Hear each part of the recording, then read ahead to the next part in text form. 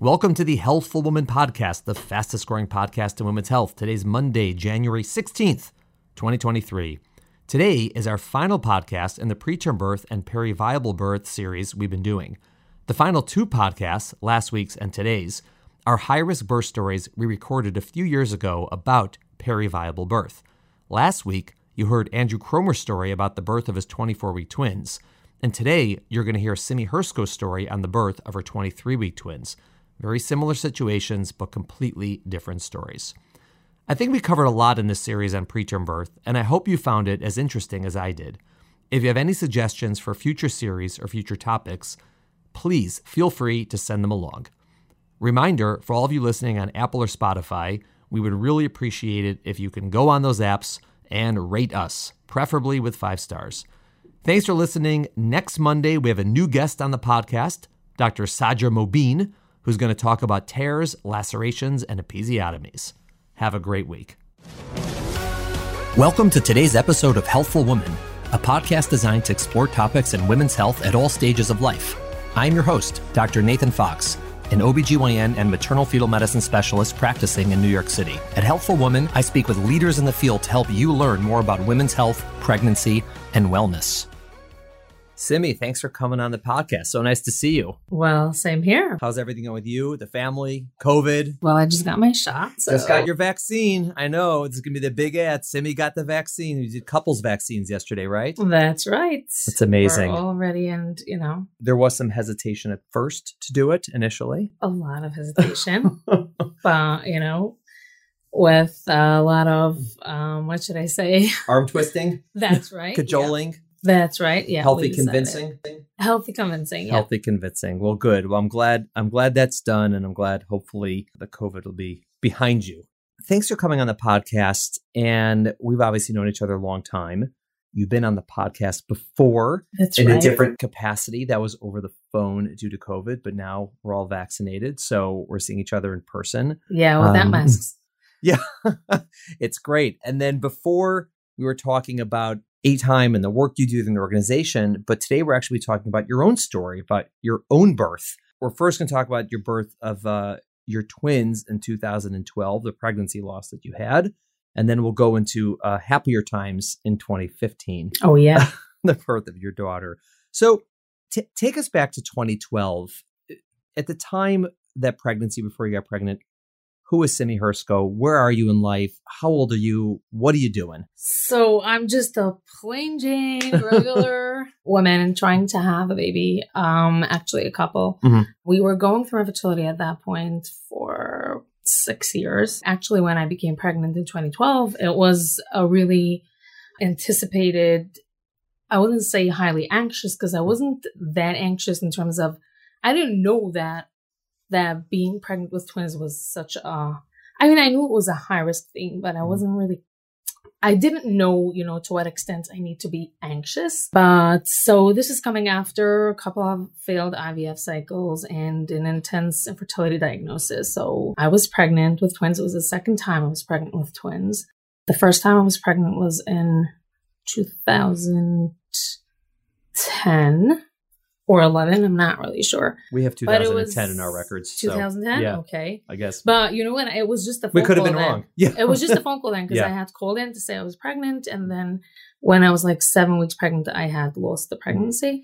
And that was the time when, doing IVF actually meant always transferring 2 embryos. Right. 10 years At this point, it's over. They're only doing 1. Were you working at ATIME at the time? No, this is No, pre. I was just... I was still working at my regular old job. And actually, I was working at a job where it was the environment was a little high anxiety. My boss was borderline narcissistic. I hope he's not listening. It was a highly anxious job, but I was really doing okay. And I was actually looking forward to not needing to work anymore. Mm-hmm. And then this one day, so actually I had been to the doctor. I had seen you. Mm-hmm. I had seen Klauser actually. Mm-hmm. And they had told me that that my water level was a little high and they weren't sure if everything was fine, but they said I should come back 2 weeks later And then we came back and they said everything was fine. Right. And that was on Friday. Yeah. How did you find our practice? I'm curious. Because normally you would send you to our practice. So who was the you back then? Who sent me? So actually one of a very good acquaintance in your place. And she was like, you have to go to them. You have to go to them. And you guys were pretty popular at that point already in my community. So it was sort of like a no-brainer that I was going to go to you guys. Okay. And you said you were not so anxious about having twins. No. I imagine there must have been a lot of excitement. We were really, really excited. Yeah. You said years of infertility, right? Yeah, it was 5 intense years. Wow. What was that like coming into pregnancy? I mean, 5 years of infertility, you're trying to have kids. I mean, were your families like all over you? So again, it had been my second time that I was pregnant. Right. And coupled with the fact that we had other failed IVF cycles and everything that we were going through, being pregnant was very, very exciting. It was sort of like something that I was part of already, you know, being part of a big family and everyone having kids. And finally, I was there too. And everyone in my family knew that we were pregnant, that I was having twins. So they all knew you were having twins. Okay. Yeah. It was very funny because there was the Bugaboo stroller was a fairly new thing and they didn't have a double stroller yet. And I remember my husband saying, I'm going to call up the company and see if they can make a twin stroller for us. It wasn't an identical twin pregnancy. So it was fairly easier than a regular twin pregnancy, but it was twins. So right.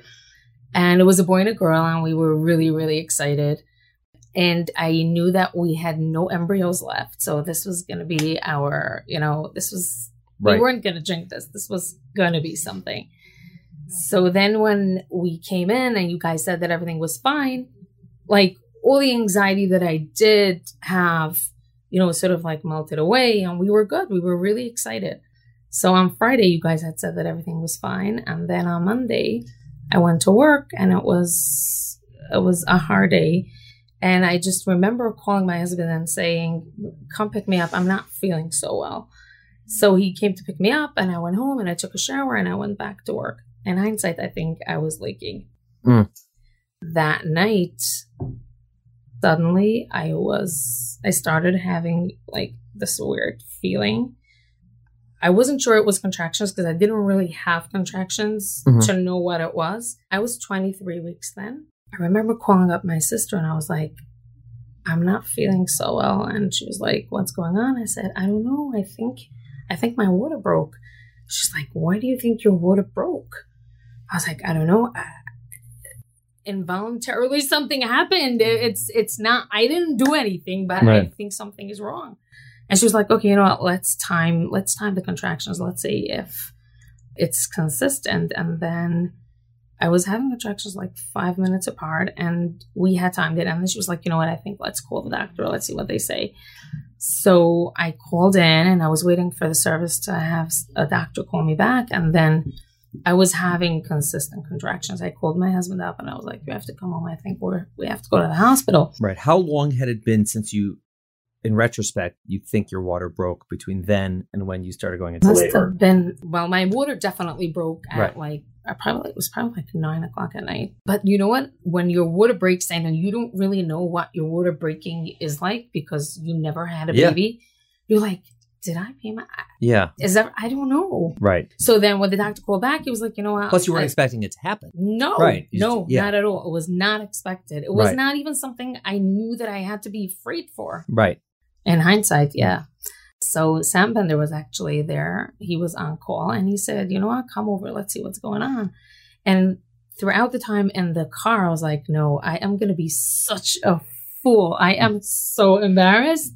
But then I was having contractions consistently. So I was like, I don't know. I don't think I'll need to be embarrassed. So then we came into the hospital and he took a test. I'm not really sure what it is. I guess a swab to check whether or not it's the amniotic fluid, and I don't remember how much time had passed because it's a little bit of a blur. But he came back and he said, yeah, your water broke. And I was like, okay, so what does that mean? He's like, that means that you are going to have to stay in the hospital until either we're going to try to stop the contractions and see, what's going on, or, hopefully you'll be able to pull through and we'll see how it's going to work out.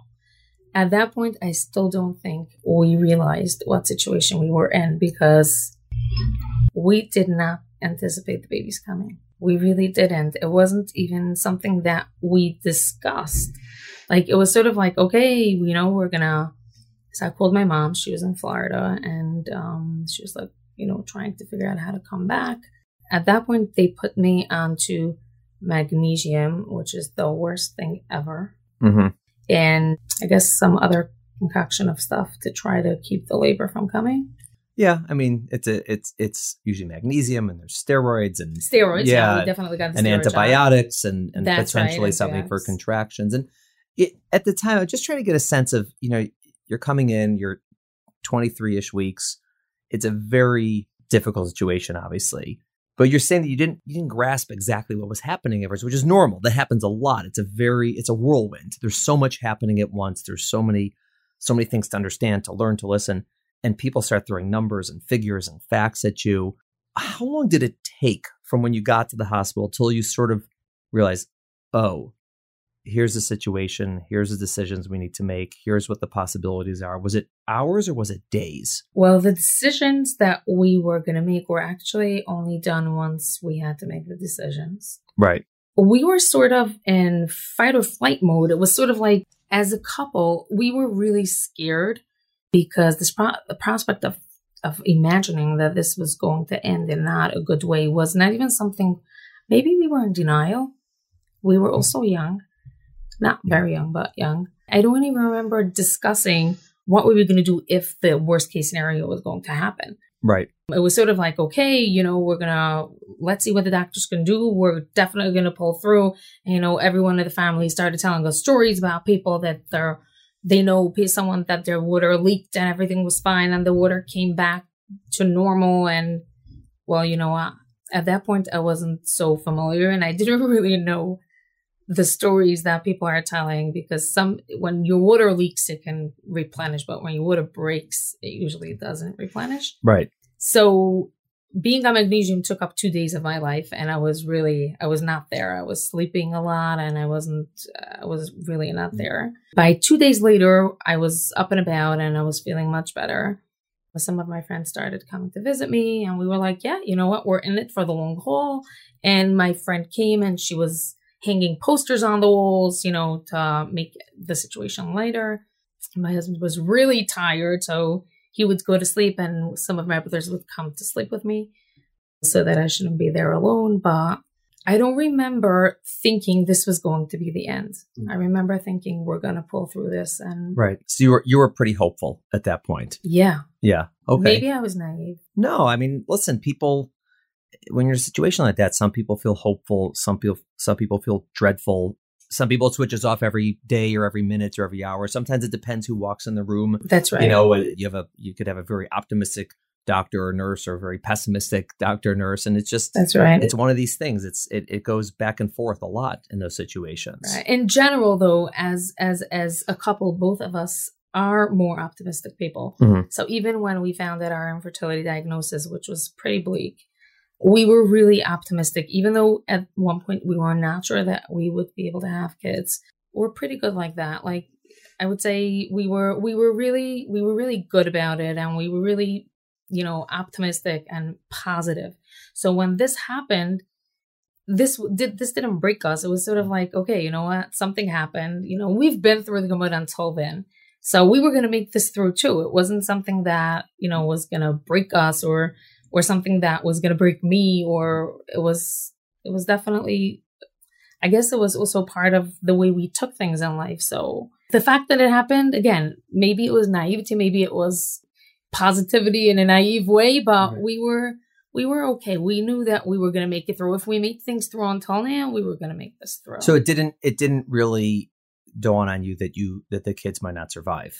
It just, I mean, no, yeah. I didn't. No, we didn't think about it that way. And then on Friday, Dr. Silverstein came by, and I have never seen such a straight face in my life. He's usually, the rah-rah guy, and he's sitting down on my bed, and he's very serious. And I was like scared.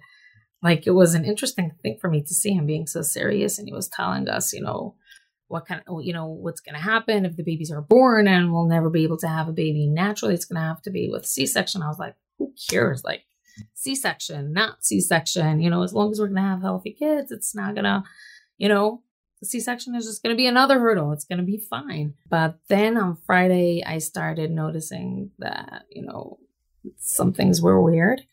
And by Friday night, you came in to the picture. You were there. And I guess I went into labor again at that point. I think I started having the infection then. Yeah. You were taking care of me all night. It was a lot of back and forth. But at that point, we still didn't think. I knew that, that my labor was back. But my husband he was drinking and he was having a great time. He was eating. And again, it was sort of like, I think it was just sort of like, okay, you know what? Let's see what we're going to do, how we're going to, make this through this night. But then once the night was over, I was feeling better. They took me back to my room. Mm-hmm. And then I started having contractions every 5 minutes. And it was probably on Saturday, like 3-4 o'clock that I was taken downstairs to L&D again. Mm-hmm. And then from there on, it was, that was the beginning of the end. It's very hard in that situation, obviously, for you guys, but also, for the doctors, for the nurses, for the pediatricians. There's the reality of the situation that we know. The reality of the situation that you're 23 weeks pregnant with twins, your water's broken, you could deliver at any moment. And you want to be hopeful, you want to be optimistic, but you also want to be realistic and make sure people understand sort of what the situation is. And it's a very tough balance because you don't want to give people false hope, but you also don't want to be such a downer because things could go well. It's not like it's automatically going to go bad. And so it's a very tough balance, and everyone's in a different place on a different day and sort of where their head is. At that point, I was not in a good place anymore. Yeah. Well, at the end, it's a very tough situation, and to try to sort of work through that. And, so it was really that afternoon when it became clear to you that this is not heading in the right direction. Well, I was consistently contracting. You guys were trying to stop it. It wasn't working. I was really not feeling well. I remember thinking to myself, I wish I can just start all over again. And then I was like, no, but I can't start all over again. There's 2 babies there. The truth is, I was a little worried about the baby whose water broke, because you guys had told us that, without water, the baby had a very small chance of surviving, but we were hoping that the other baby would be fine. I guess we were hoping for a miracle. But in the back of my mind, I was worried about having a sick baby, knowing that not having water, for at least a week. It was almost a week at that point. I mean, it's more so that baby's more likely to be infected, and, they can... That baby didn't end up looking so good either. It's also something, why did the water break? And sometimes there's a problem from the beginning, which caused it. I mean, there's a lot of unknowns at that point. And one of the things I wanted to talk to you about now, because, listen, we spoke then 10 years ago. It was a different conversation, but it's 10 years? Almost. It's 9 plus. When someone's in that situation, right, you're 23 plus weeks and you're in labor, right? There's basically 2 directions that can go. One direction is this is going to be a very premature birth, in which case we're going to, give you all the medicines we can, do a C-section if necessary, resuscitate the babies, intubate them, give them all the stuff. And the outlook for them is it's not 0, but it's bad, right? So they're very likely not to survive. And if they survive, they're very likely to be sick, right? That's one way to go. And the other way to go is this is a pregnancy loss. This is a miscarriage. And there isn't like a hard line between one and the other. Clearly, if you're 16 weeks, it's a miscarriage. And clearly, if you're, 30 weeks, it's a preterm birth. But as you start getting towards the middle of those 2, it's hard. And a lot of it is based on sort of what's the prognosis and what are the parents' thoughts on this. And ultimately, you had to make that decision about what are we doing, right? Am I doing a C-section of these twins, and are we having the pediatricians come resuscitate them? Or are we, turning down the lights and starting like a grieving and mourning process for losing the pregnancy? Do you remember having to make that decision at the time? Yes. Yeah. So very much so. Yeah. Tell me about that. How that was for. I mean, I remember it on my end. I'm just curious. What was it like on your end? So thankfully, I find myself really lucky, and the more exposed I am to people who have to make that decision, I realize that we were really lucky that as a couple, our decision was unanimous. It wasn't he wanted something different than me or that he felt different than me or vice versa. We were both really concerned about raising. Once the pediatrician started coming in and you started coming in and telling us what the prognosis is going to be for twins that are born at 23 weeks and 5 days, we didn't feel, so besides for the fact that, we had to make the decision. So we discussed it with our rabbi, and he basically said, and he was having this conversation with for like at least 20 something minutes. You guys were going back and forth. And then ultimately he came back and said, the decision is yours. You can do whatever you want. And my husband was like, were you expecting him to say that? Or were you expecting him to tell you what to do? No, I think my husband was like, what would you do? Right. And he was like, I wouldn't. And then I think it was relief for us because we were really scared about having 23-week twins. After everything we'd gone through to have them, and to raise 2 special needs kids, it was very scary for us to think about it.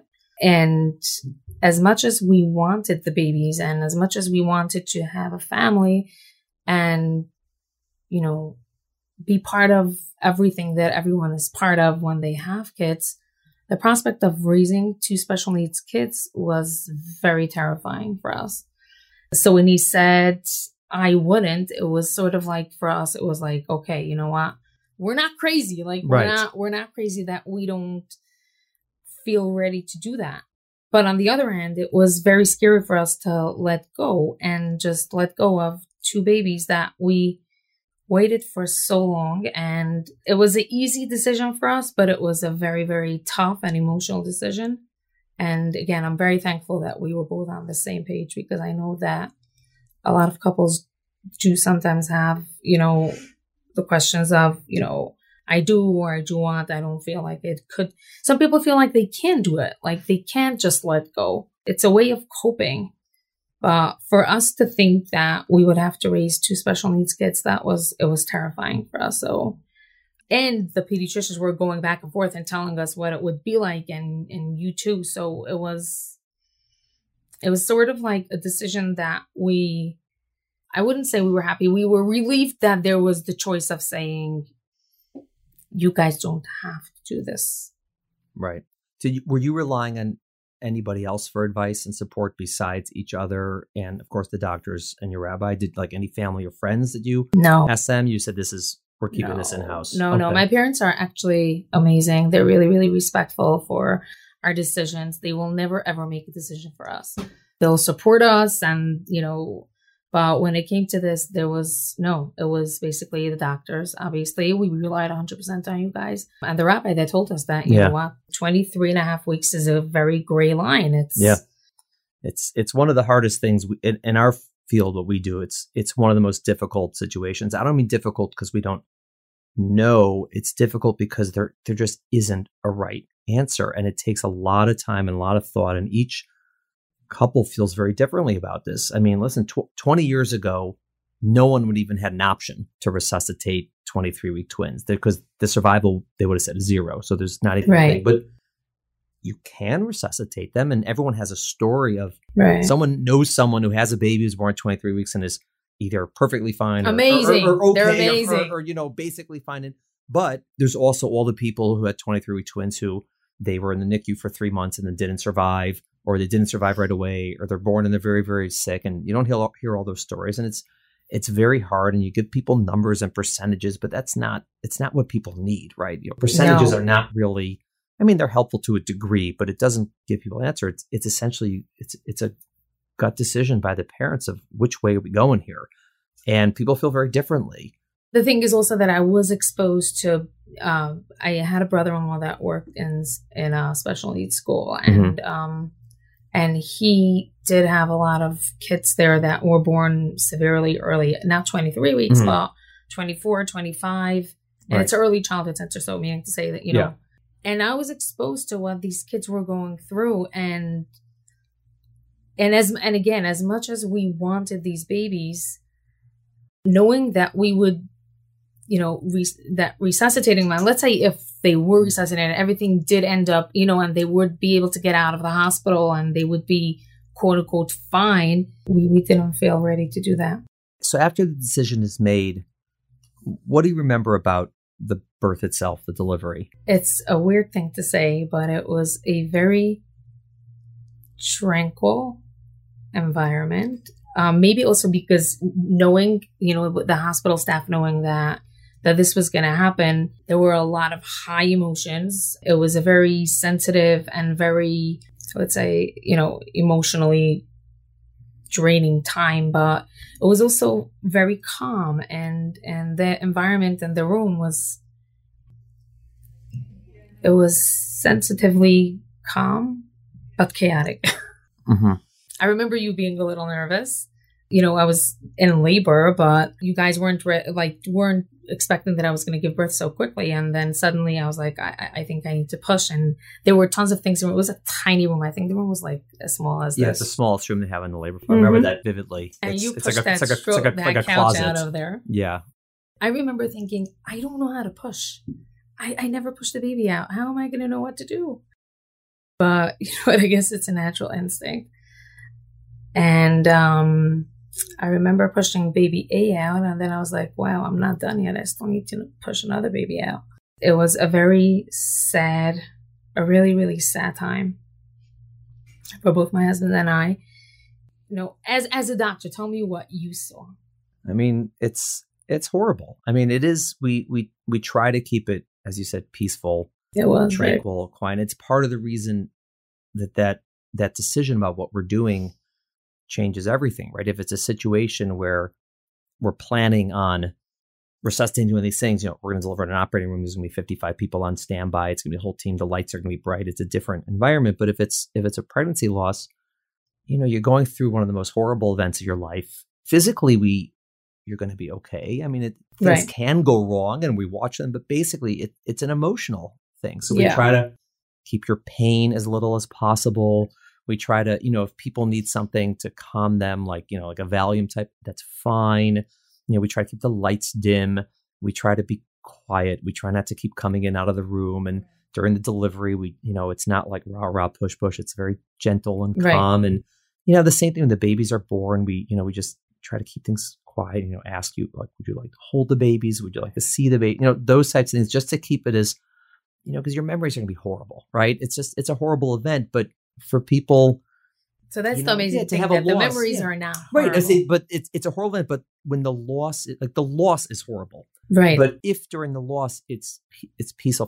People have that when someone elderly, when they pass away, there's a difference between someone dying in something that's like violent and aggressive and horrible versus sort of like they say it was very peaceful, very tranquil, and the memories of the event aren't horrible. It's horrible that someone died, but the event itself actually gives people some peace that it happened in a way that was, spiritual, peaceful. They just feel like there wasn't suffering. Yeah, it was spiritual. And so it's sort of the same way with these births, and they're always, we want the memory to be something of the event, to not be something that evokes horror. What happened is horrible, but the event, people should feel like, I said goodbye in a way that was meaningful and that wasn't stressful. And so we try, but it's obviously it's very different for everybody. But I think that also, I remember that after I gave birth, I was in touch with someone who also lost twins, and she was like 21 weeks.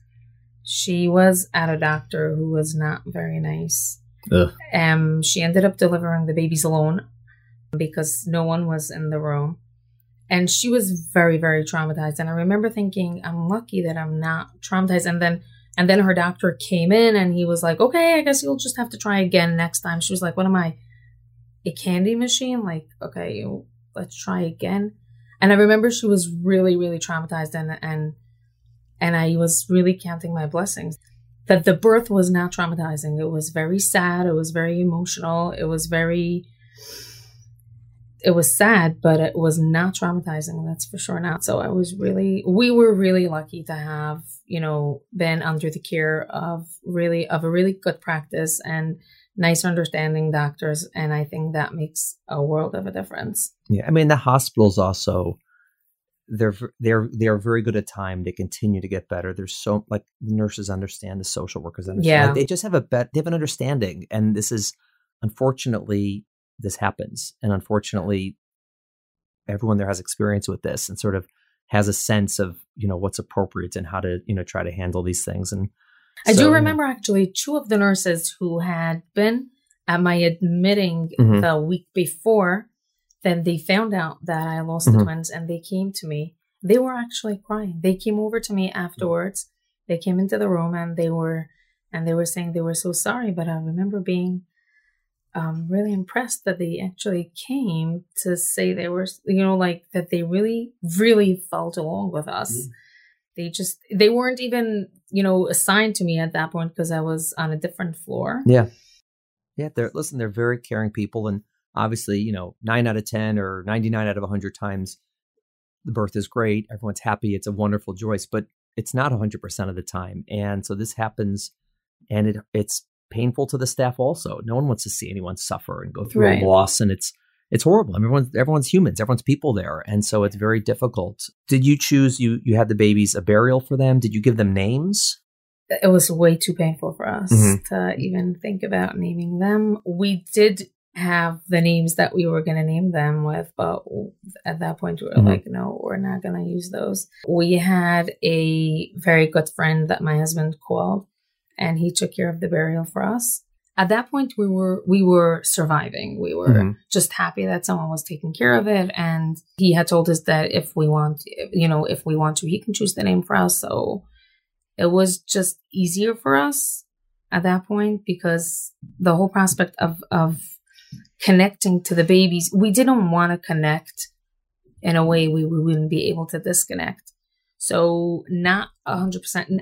I can't say that we weren't connected to the babies, but meaning to say that choosing the names and being involved in the whole burial, knowing that we didn't have to be 100% involved in it, made it a little easier for us, because at that point we were very, very shattered. It was a hard time for us. It was easier knowing that someone was taking care of it for us. Yeah. At this point, I'm the one helping people. Yeah. With the burials. Times have changed. I've become a little less, I wouldn't say sensitive, but yeah, it's sort of like something that I do, and being at one side of the coin and being at the other side of the coin is just so different. Yeah. And different people feel differently. There are some couples who are, they name the babies. They list them as part of their families, and someone says, how many children do you have? And they include the pregnancies that they lost. And other people do not feel comfortable with that. It's a different way of viewing their family. And again, it's not like one is better than the other, one's right, one's wrong. It's what helps people just, survive. Get through this world with all the bad things that happen to us. And for some, it brings them more comfort to keep those babies in their memory and in their family. And for others, it's the opposite.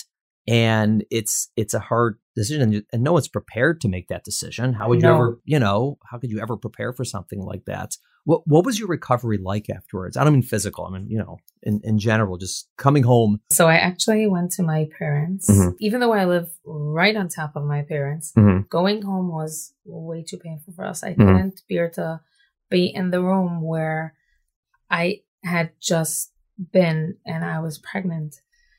I didn't want to go up to my house for at least a week. I remember I wasn't feeling well. I had to come into the office and I had to go up to the apartment to get dressed. And I remember just walking in and going straight to my room with my eyes closed. I didn't want to be in the room. It was very, very painful for us. We had started buying stuff.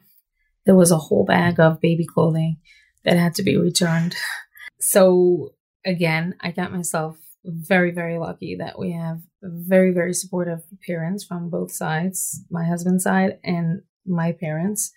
They were very, very supportive. And I remember my dad traveled like a half hour away from where we live to go buy my favorite cookies because he really wanted me to eat because I was not eating and not drinking. And I remember them being very scared that I was becoming anorexic because I couldn't eat and I couldn't drink. And I remember my husband coming by to you guys on Friday And he put some stuff, and he was mentioning that I wasn't eating. You guys were like, no, you don't have to worry. It's gonna come back eventually.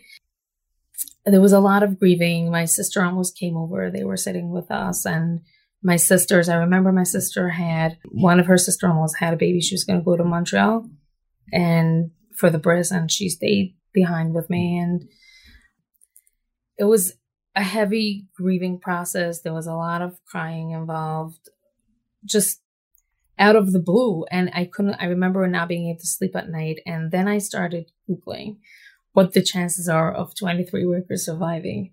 And I started seeing all this controversial stuff, and people were saying yes, and people were saying no, and people were saying, oh, the babies, I had 23-week twins and they're doing amazing. And just the fact that they have, one is blind and the other one has cerebral palsy, but they're perfectly fine. And I remember feeling very confused. I remember feeling not guilty, but sort of like, should we have thought about it a little more? But then I was like, no, I mean, having a child that's blind and another child that has cerebral palsy, we wouldn't be able to do that. But I remember you telling me at the postpartum visit that you're going to get over it, but you're never going to forget it. And those are such true words, because you never forget them. I mean, you go from thinking about it every minute of the day to only every 5 minutes of the day. Then you go to thinking only 5 times a day. It eventually becomes easier. It's sort of like you have a boulder rock on your heart. And then with every passing day, one tiny little stone of the rock falls off, and it just becomes easier and easier. But that rock is always there. We can't ever forget about them, ever. It's sort of like something that we know it's part of us, but it's not so heavy anymore. It doesn't feel like it hurts. But that takes a lot of time. How much time did it take, would you say? What are we talking, months, years, until you sort of felt okay? When we had our baby. Yeah. I mean, that's years. I mean, you're talking years. Yes. It's a long time, which is normal. It's supposed to be a long time when you lose something that precious. So I wouldn't say that my daughter replaced it. She didn't, but it definitely gave us something else to think about. And there was life, and suddenly, there was a tangible baby. But I would say the first 3 months are really, really tough. There was a lot of crying and a lot of being very emotionally drained. And then eventually it becomes easier. It becomes less painful. It just hurts. Your heart actually hurts less. It just feels lighter. Yeah. We had a woman on the podcast at a similar loss, and she said it's not about getting over it or getting past it. It's about getting through it. It's right. Just, you have true. to just get through the experience, because there's no choice. You have to get through it, but it's more that, because it's never really gone. No. It's just you have to go forward through it. In this process afterwards, at what point did you decide, I want to try again? Was it you want to try again like after the 3 months, or was it like I need a year or two to recover? So for us, it was a little different because you had to start over. We weren't even sure we would be able to have more kids. Right. Because our infertility diagnosis was intense. This was our second time we had done a fresh cycle. There were no embryos left, and we weren't sure we would be able to try again, not because we couldn't, but because of the diagnosis. So that was also a very intense part of why it was hard. I would say probably like 6 to 8 months later, we started discussing, maybe we should see if we could or we couldn't. But at the end, I think we started like a year later. And you ultimately, you delivered 3 years later. Right. So I guess you started a year. It took a year. Yeah, we had tried before. Yeah. We had failed another IVF cycle until we had my daughter. What was that pregnancy like with your daughter? So you're carrying one Surreal. baby. When you were there, you're pregnant. Obviously, there's a mixture of terror and joy, right? Was it more joy than terror? Terrified. All right. No. Because it wasn't twins? Because you're like, this isn't going to happen again? So I remember asking, like, you telling us that, you know, it was probably the twins. And if you become pregnant with twins again, we're going to have to take one out. And I remember feeling very anxious about it, about, you know, the fact that, you know, what are we going to do if we do become pregnant with twins? I still have a fear that. I'm not sure if that's exactly what I said, but whatever. That's fine. We don't. That's your memory of it. That's okay. I still remember.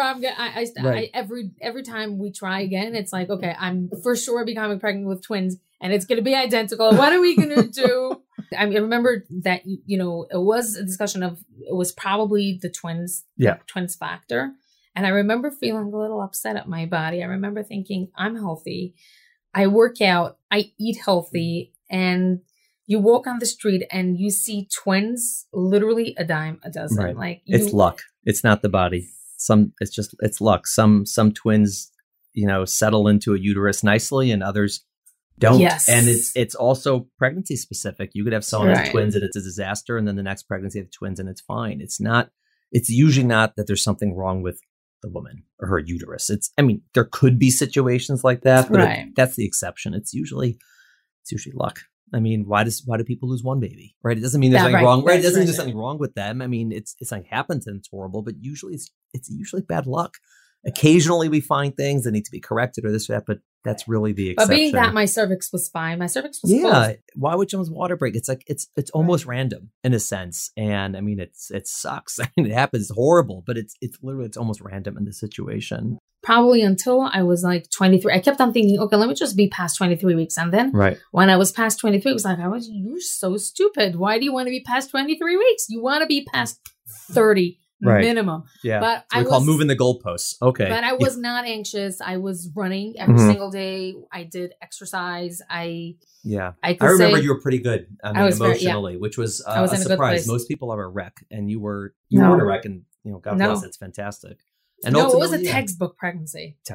And then ultimately you delivered. It was January, right? 37 plus weeks. Yeah, I remember being shocked when my water broke, because I was like, oh, I'm going to have my baby overdue, because that's just, I had my babies at 23 weeks last time. I'm definitely being overdue. So when my water broke at 37 weeks, I was like, what? No, I'm not ready. I wasn't packed. It was out of the blue, but it was an amazing surprise. And then hindsight, 37 weeks is perfect. She was 6'6", which was beautiful. She was a beautiful baby. And I remember holding her, and they were taking me up to the room. I was in the wheelchair, and the nurse was taking me up, and I could not stop crying, because I remember that the last time I was being pushed in a hospital, my hands were empty and I was crying, and she looks at me and she's like, are you okay? Like, are you happy that your baby was born? Like, is everything okay? And I was like, yeah, I'm very okay. Just very, very emotional. That must have been so surreal. It was such a blur. Like, when I think of those 2 days that was when I was in the hospital, I was so tired and I was so exhausted, and we were drunk on emotions. I couldn't believe that I was holding her. And I remember keeping on thinking, like, I hope nothing is going to happen to her. Like, you start getting ahead of yourself, and you start thinking, oh, but, there's so many other things that can still happen, like SIDS and I don't know. And I was like, I don't want our happy ending to stop. Because the baby starts crying at night and she doesn't stop. You forget about thinking about SIDS, and you start thinking, is there a fire station somewhere here? Because she is not stopping to cry. But in the beginning, I remember being really happy that she was crying all night, because I didn't mind it. But then, that changes. She's 6 now, right? She's 6. She's the funniest kid ever. She keeps asking us when we're gonna have another baby, and it's funny that she starts noticing, and she starts saying, but like, one of my sisters just had a baby, and she was like, but her baby is still so tiny. Like, how did she have another baby? Like, but she's really good. She's really good about it, and she knows that when the time is going to come, we're going to have. We never told her about the twins yet. I assume you plan to at some point. We will. I mean, we have pictures of the baby. Plus, once she gets an iPhone, she'll hear this podcast. Yes. So it's got to be before you give her a phone. So she'll Google you. She'll find you. We do plan on telling, but I think she's still very young. She's still sick. It's hard to process I don't think that. she's emotionally ready to hear, and I didn't want her to live. We didn't want her to live in the shadow of the babies that, she's, I wouldn't say replacing, but. Yeah, I understand. Do you tell in your line of work, right? Because you work with women with pregnancy loss and fertility issues. Do you tell them your story? Is that part of it? Or do you leave it out? I mean, how often does it come up? Normally, I don't really self-disclose unless it is someone that I was specifically assigned to, meaning to say that she's going through a hard time and, whatever, or in specific situations where I will connect with the patient in a different way, or because she's going through the same thing and whatever, then I will talk about it and I will, discuss it with them. But I find, that every person, as you say, accepts things differently, and everyone, has their own way of overcoming things. So let's say even when I discuss it with my friends, like sometimes they'll be so surprised that there's this option that you can choose to say we're not resuscitating, or how we came to the decision, or why we would come to the decision that we would do that. Once you're in this situation, it's a little different. But then again, also people who are in the same situation as me, they will have different views and they will have different ways of coping. And, sometimes I speak to people and they know they're pregnant with a baby that's sick and it's not going to survive, and they don't care. They want to go through the entire pregnancy and they want to feel all the feelings. Or even very often we have this where we know that, that we're helping a couple that's pregnant with a baby that's not going to survive. And the question of whether or not they should do termination. Right. Or whether or not they should do a D&C and do a birth. Right. It's a very hard decision for people to make. I usually do try to guide them according to how I feel that they look, or the feelings that they're giving me that were there. Right. Yeah. Like if someone is highly emotional and I know that a birth is really going to disturb her or it's going to make it harder, then I will help them. I don't ever push anyone to make decisions. Right. I just help them decide. And I tell them, there's there's the cons of this and there's the pros of that. And what do you think? Do you think that you'll be able to withstand a labor and delivery of a baby that you will not be able to, that the babies will die or the baby will die? And will you be able to disconnect? Will you be able to, and also about holding the baby? And there's so many decisions that people have to make this in such a situation. It's tough. Did your experience with what happened, is that what led you to work with A-Time? That was sort of the push for you? How did that happen? So it was very funny. So after I gave birth, I was like, I'm not going back to that job. I can't handle it. I was the narcissist happy. Job. Yeah. Yeah. I was happy that, I wouldn't have to go back. I wasn't going to go back there, even though he really wanted me to come back. And he kept calling and I was like, no, I'm not going back. So then I didn't work for a couple of months. And then my husband opened up a business and I started working for him and I was helping. And then I was like, okay, I'm hiring you a secretary and I am getting out of here.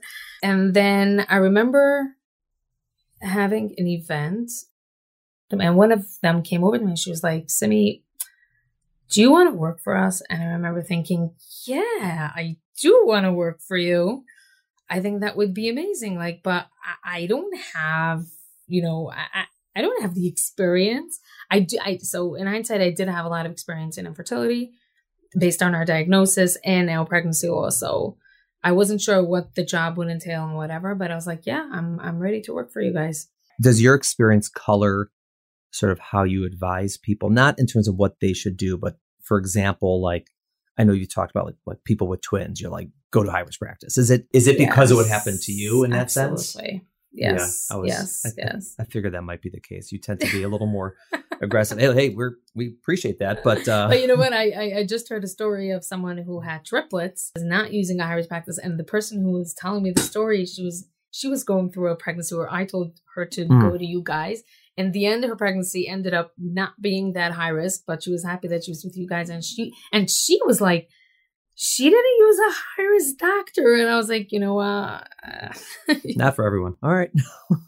What made you decide to come in today to tell your story? I'm curious because you volunteered. You said, let's do it. I think that hearing other people's stories sometimes will help people make decisions. It will also make people feel that they're not alone, because I remember feeling very alone at that point. I didn't think there were more people I didn't think I was the only one in the world that was going through that. But the more I read, the more I saw that people, were having this situation. But I want people to know that they're not alone and that there's help out there. And something like this will not always break you. It can sometimes really make a person stronger. I definitely think that, both me and my husband and as a couple, we did become stronger, and it did not break us. It only made us be better people and more understanding. And we now have experience in something that made us become the people that we are today. Simi, thank you so much for coming in and coming on the podcast to tell your story. It's a very difficult story, but it's a very powerful one, an important one. Obviously, I was a part of it. I recall it in that sense, but it's clearly different, coming from you, and how much it impacted you in your life and how it led you to do all the amazing things you're doing today also, and helping so many people who maybe going through the same or similar or a different experience, but also difficult, and how important what you're doing now is, and how this is all a part of you. That story, made you who you are today. Yes. In that sense. Yes, it did. It's hard to imagine what Simi went through with the loss of her twins. To have to decide whether to try to save your babies or let them go is beyond what most of us will ever have to think about. And hearing Simi talk about how they approached that horrific decision was very powerful. I am so grateful that Simi was able and willing to tell her story on the podcast. One thing that struck me when talking to Simi was the idea that someone could have a birth with such a horrible outcome, yet still not consider the birth itself traumatic. And we've seen the exact opposite as well in this podcast. Women who had good outcomes, but had traumatic births. This is one of the big lessons I've learned from this podcast, that the memory and emotions of the experience of the birth is sometimes not related to the outcome itself. Thank you all for listening. Have a great day and have a great weekend. See you Monday on the Healthful Woman Podcast. Thank you for listening to the Healthful Woman Podcast.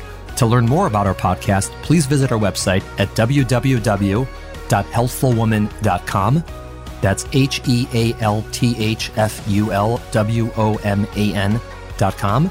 If you have any questions about this podcast or any other topic you would like us to address, please feel free to email us at hw@healthfulwoman.com. Have a great day. The information discussed in Healthful Woman is intended for educational uses only and does not replace medical care from your physician. Healthful Woman is meant to expand your knowledge of women's health and does not replace ongoing care from your regular physician or gynecologist. We encourage you to speak with your doctor about specific diagnoses and treatment options for an effective treatment plan.